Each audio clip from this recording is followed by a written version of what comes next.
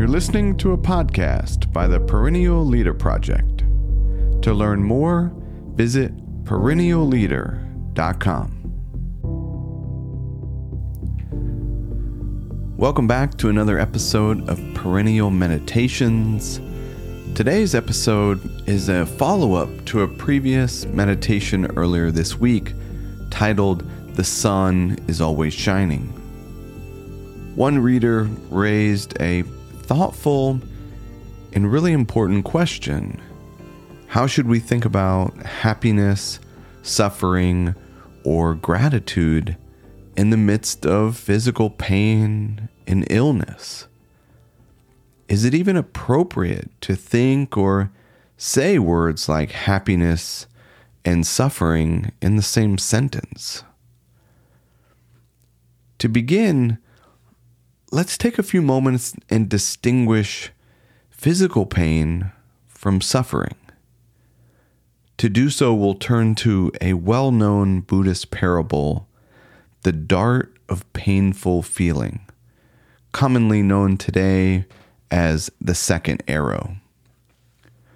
The Buddha taught his followers, monks, when the uninstructed worldling experiences a painful feeling, he sorrows, grieves, and laments. He weeps, beating his breast, and becomes distraught. He feels two feelings, a bodily one and a mental one.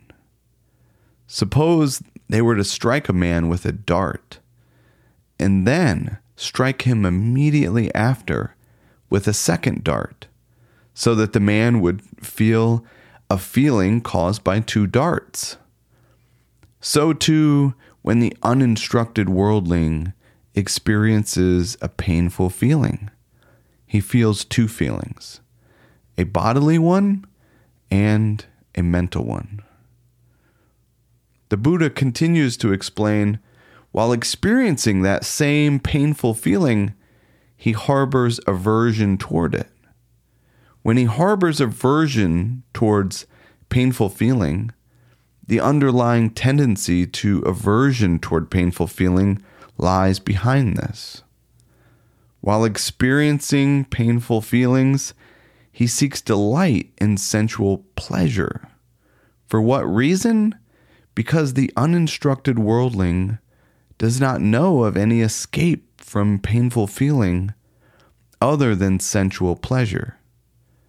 When he seeks delight in sensual pleasure, the underlying tendency to lust for pleasant feelings lies behind this. He does not understand it as it really is the origin and the passing away, the gratification, the danger, and the escape in the case of these feelings. When he does not understand these feelings, the underlying tendency to ignore in regard to neither painful nor pleasant feelings lies behind this. On the contrary, when the instructed noble disciple experiences a painful feeling, explained the Buddha, he does not sorrow, grieve, or lament. He does not weep, beating his breast and become distraught.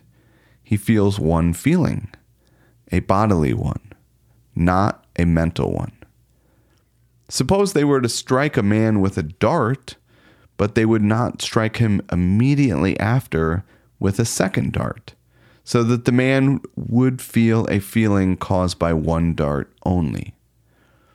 So too, when the instructed noble disciple experiences a painful feeling, he feels one feeling, a bodily one, not a mental one.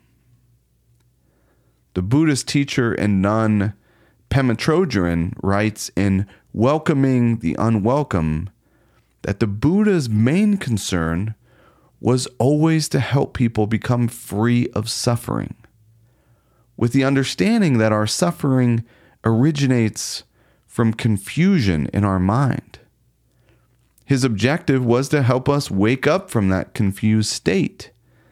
He therefore encouraged or discouraged certain forms of behavior based on whether they promoted or hindered that process of awakening. The first arrows of life are not necessarily avoidable or within our control. The illnesses, the insults, the setbacks may come whether we want them to or not. This is why so many people throughout history have pointed to the notion that life is hard and painful at times. The Franciscan priest and writer Richard Rohr frequently says, "If we do not transform our pain, we will transmit it in some form." The question then might be, how does one accept the facts of life without making things worse for themselves? What is the wisest response for you in the midst of life's trials and triumphs, whatever they may be?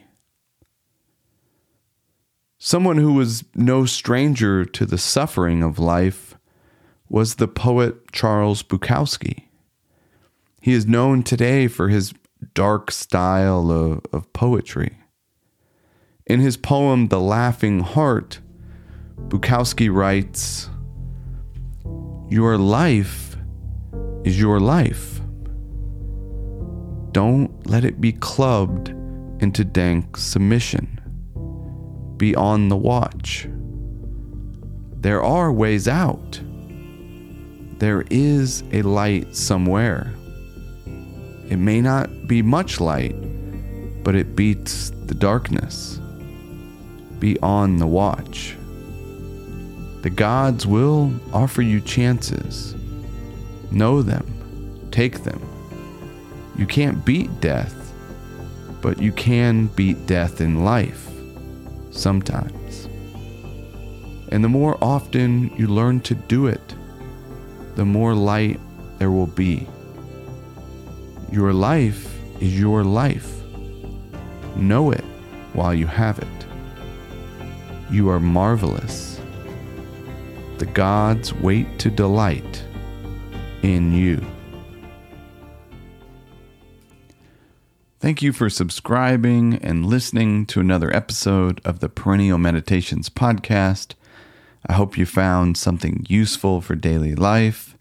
If so, I urge you to put what you heard into practice.